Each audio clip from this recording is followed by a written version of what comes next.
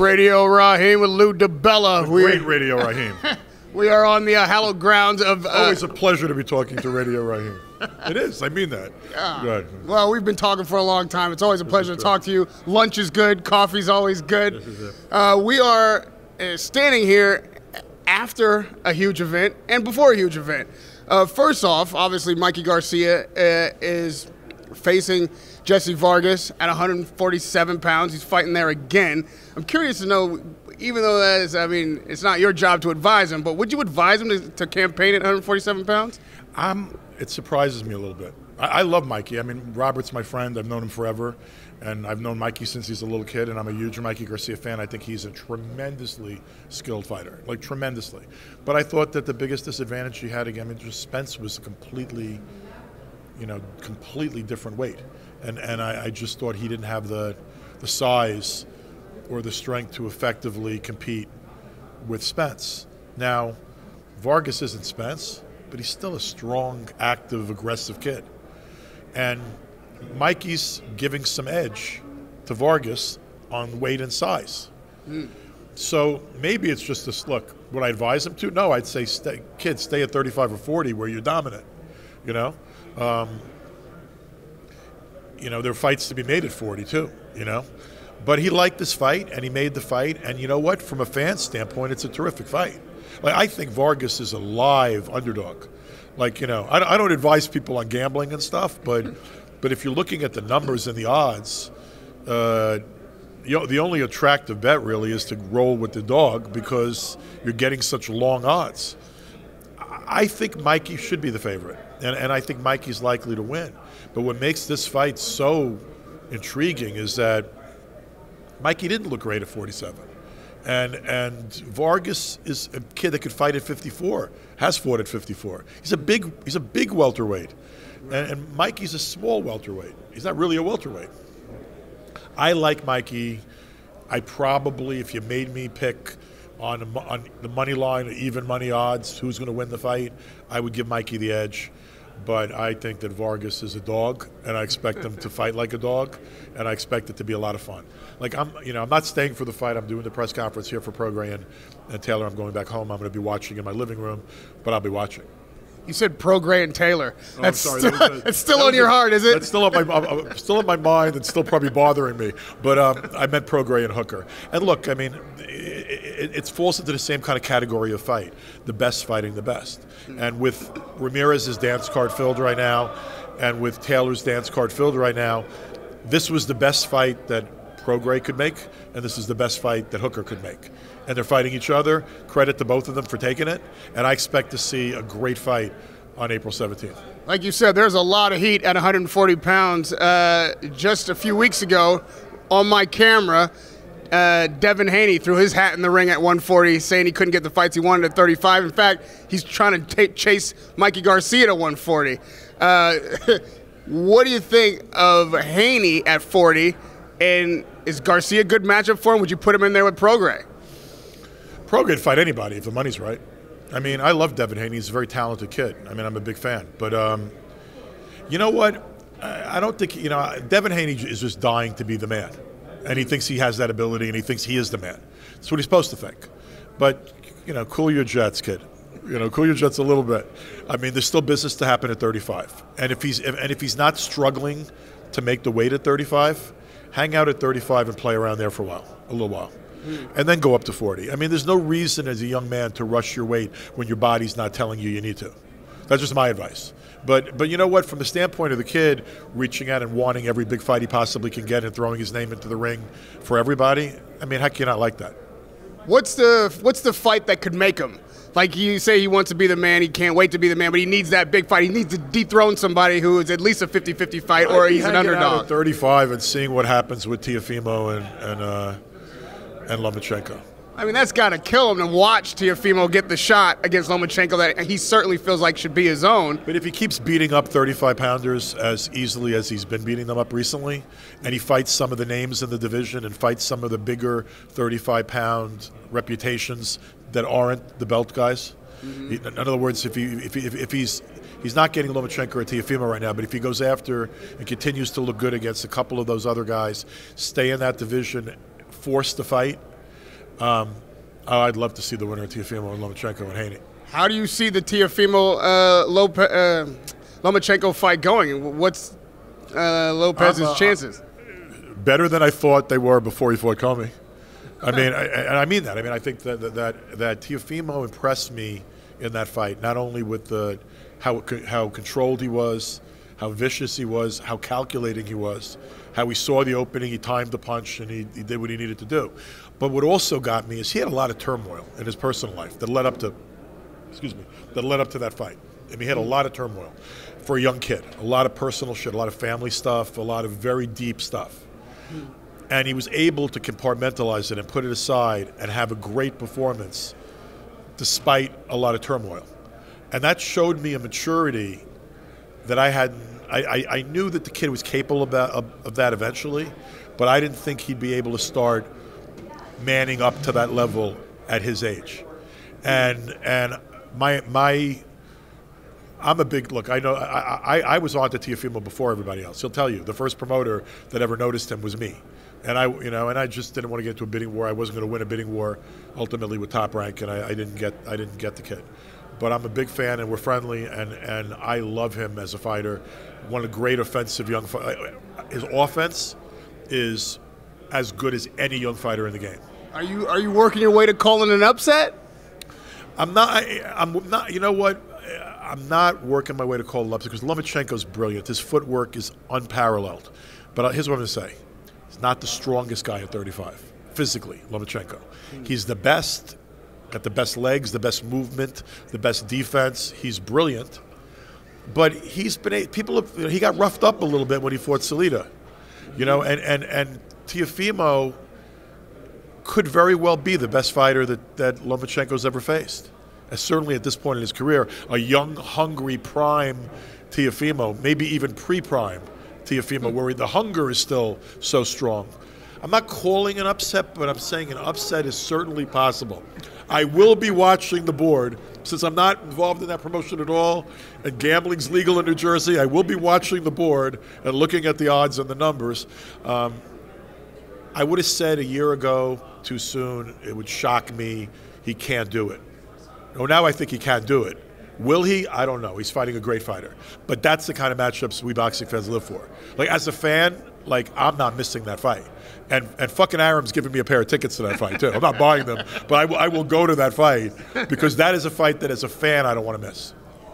The same thing you just said about Teofimo could have been said about Tyson Fury a year ago, too. We can't win that fight. You wouldn't put him in. It's too great a challenge. And you know what the funny part was? I actually did. I knew Fury was a bitch to fight going into that fight. I didn't go into the first, and I was working with Deontay for that first Fury fight. I didn't walk into that fight thinking this is going to be a cakewalk at all. And a man who has turned his life around, who's gone through hell and gone to hell and back the way Fury has, that regains his focus and feels redeemed, and that man's a dangerous man. And all he's done is continue to get better. I mean, the Fury last Saturday night was better than the Fury the previous December. Was that the difference? Was he just better than Wilder, or is there another explanation as to why Wilder didn't show up in the way they thought he would? I don't know that any of the explanations you've heard make any sense, and I'm not going to opine on them. I believe Deontay wouldn't say something he didn't feel. Even if it sounds silly to some people, do I believe he felt that? I definitely believe he felt that he didn't have his legs the right way. And as an observer, a guy that's seen almost every single Deontay Wilder fight in his career, and it's not an excuse because you have to go into the ring and you have to be yourself. But he didn't look like himself from the beginning of the fight, and the other guy looked like King Kong. I mean, that was as good a Fury as you can find, and frankly, that was as good a heavyweight as you can find. That version of Tyson Fury the other night, that one night, I mean, if you put that in a time capsule, and I'm not exaggerating, that performance was an all-time great heavyweight performance. And I'm not yet saying that he's one of the greatest of all time. If he continues to do what he just did, and he does it against AJ, and he does it in a rematch with Deontay, and he's told me and he said that publicly he doesn't want to fight that many more times. But if he stays undefeated and he disposes of Joshua and beats Wilder in a third fight and whatever, then this is one of the great heavyweights that you've seen. I mean, he's different. You know, I've never seen a man his size who's as light on his feet as Tyson Fury. I've never seen a heavyweight with that level of defense, but a guy that could also beat you to a pulp and hurt you. He's a dangerous guy. He's a good fighter. But with all that said, and a decision, I make him a favorite against AJ. But would you advise Wilder to exercise that rematch clause, knowing that that thing has to happen probably by the end of the summer? Can he get ready to beat Fury by then? I'm not involved, so it's not for me to opine. It's for his team to opine, his manager, whatever the situation is, the managers to make a decision. But if I would have been working with him and advising him, I would have. And the other problem was, like, I could advise him only to such an extent because I was never the ultimate decision maker in Deontay's team. But that doesn't mean I'm going to shut my mouth and not try to give him the best advice. I always tried to give him the best advice. I always tried to do what was right for him. So what's the best advice? I don't know. I probably would have said to my people, well, look, I don't know the details also. I'll give you an example for him. We don't know the answer to this question. You could find out, right? Better than I could. Are there set guarantees for the third fight, or is it simply a percentage split? Because if it's a percentage split, I don't know how big. They just was disappointing numbers on the fight Saturday night. And I don't know how big, coming off that fight immediately, the third fight is. It's certainly not bigger than the second fight. How much smaller is it? I don't know. If I was advising Deontay, I probably would have said, see if your people can go to Hearn and go to Aram and work out a deal to maintain the same split you have, allow Fury to fight AJ, guarantee yourself a gigantic, enormous, incredible payday to try to regain the undisputed heavyweight championship of the world, and fight Andy Ruiz in between. That probably would, and go to your people, and since Al has Andy Ruiz as well as Al has Deontay, it's certainly makeable, and it's certainly attractive. I mean, they're both coming off losses, and Deontay's loss, honestly, was in some ways more devastating. I think that the Ruiz fight would be a great matchup for Deontay, and that gives you a fight in between and allows the mega matchup to take place, and then have your own mega matchup. Then you're walking in, coming off a very solid win against an ex-heavyweight champion, and you're fighting for the undisputed title against the winner of AJ, and that might have been something that I might have advised. I would imagine everybody with a British accent and some that don't have one Here's the other thing, too. would love to have that happen. I'm going to be honest also. Again, it's not for me to. It really isn't for me to advise. I'm not part of the team any longer. But here's another thing I may have advised. You just had one of the most difficult nights of your life, and you're physically got pummeled, and you have to be hurting. You have to be hurting emotionally. You have to be hurting physically. You, by your own admission, said you weren't yourself. For whatever reasons, you weren't yourself that night. I might have at least taken a week or two. I'm sure that he didn't have to exercise the option in the first 48 hours. I might have taken a little bit of time to figure it, to look at everything. But you know what? He's his own boss. He's his own man. And if that's what he wants, and he believes I will get Fury the third time, I want that fight next, it's his prerogative. He's a grown-ass man. And he was the champ. He made this fight with Fury. He didn't have to do this deal that they did. And part of the deal they did allowed him to call for this third fight. You can't fault the man for doing it if that's what he wants. If your scenario were to play out and we saw an undisputed matchup against Fury with Joshua, who prevails undisputed heavyweight champion of the world? I would make Fury the favorite. I think that he just has dimensions as a boxer and a defensive fighter. He has a skill set that's sort of unmatched in the division. You know, I mean, he's not the hardest puncher, but he's probably the best boxer. His defense is probably the best among all the major heavyweights in the world right now. And he's a giant behemoth of a man with undeniable power. So he's got the whole package. You know, I don't count out AJ at all, but I would make Fury the favorite. And by the way, I wouldn't pick against him. That top spot for face of boxing is still owned by Canelo Alvarez. Yeah. But the biggest face is Tyson Fury's. And the heavyweight champion is still something a little bit different. And in terms of, and here's the other thing about Canelo, the biggest face, the face of boxing in North America is clearly Canelo. I'm not so sure how much longer how much longer it will take. If Tyson Fury fought AJ and beat him, I believe Fury would be the biggest face of boxing around the world, because there still is a difference in being heavyweight champion of the world and any other title you could have in boxing.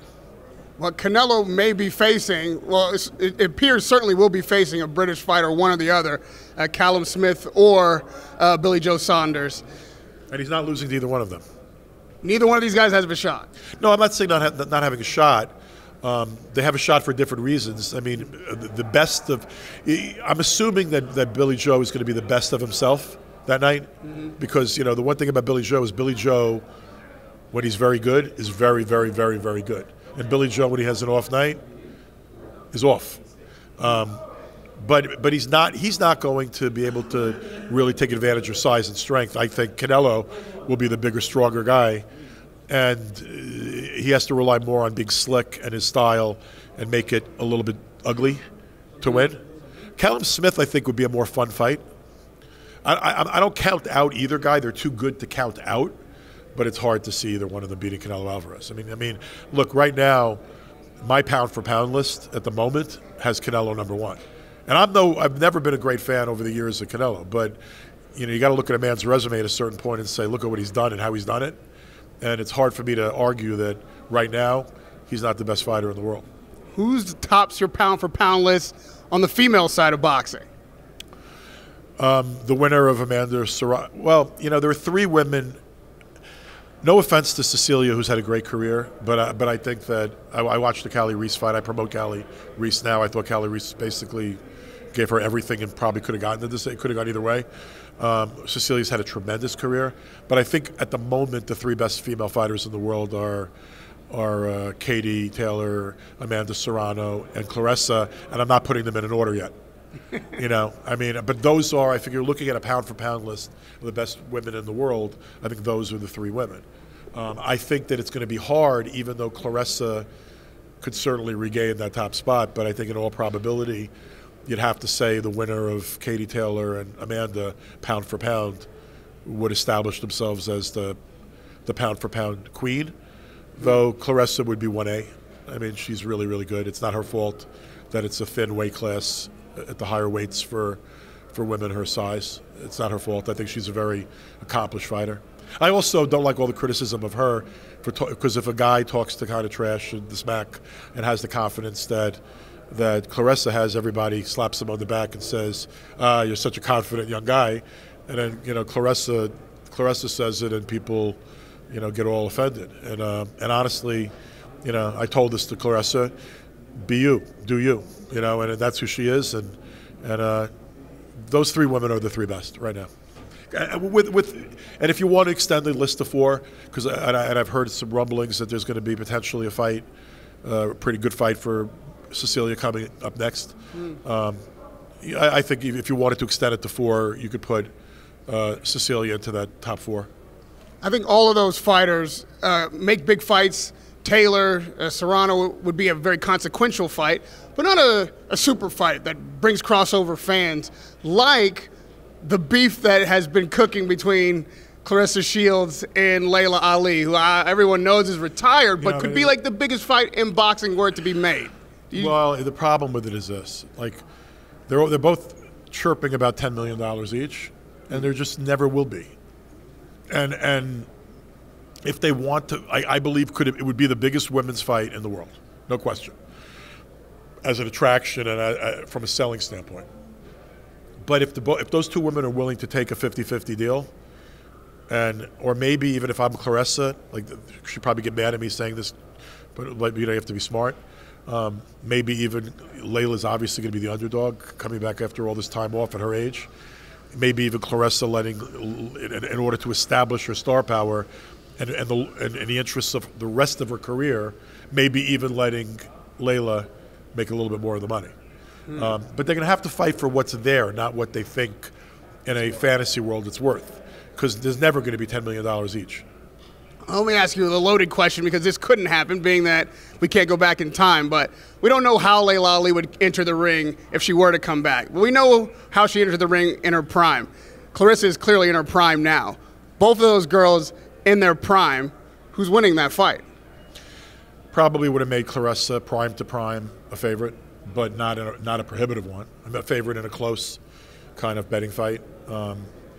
Layla, I think Claressa is a more accomplished boxer, like maybe a little bit more polished, but like Layla was and it probably still is, a tremendous athlete. I mean, she's a Hall of Famer for a reason. She's getting inducted in June.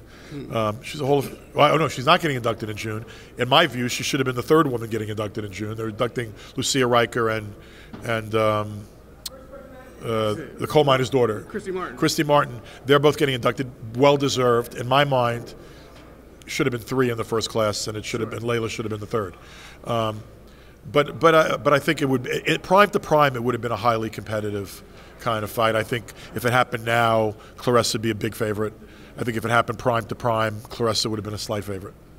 Radio Raheem with Lou DiBella here in Dallas. Can't wait for Maurice Hooker to face Regis Prograis. No. Always good to see you, buddy. Always good to see you.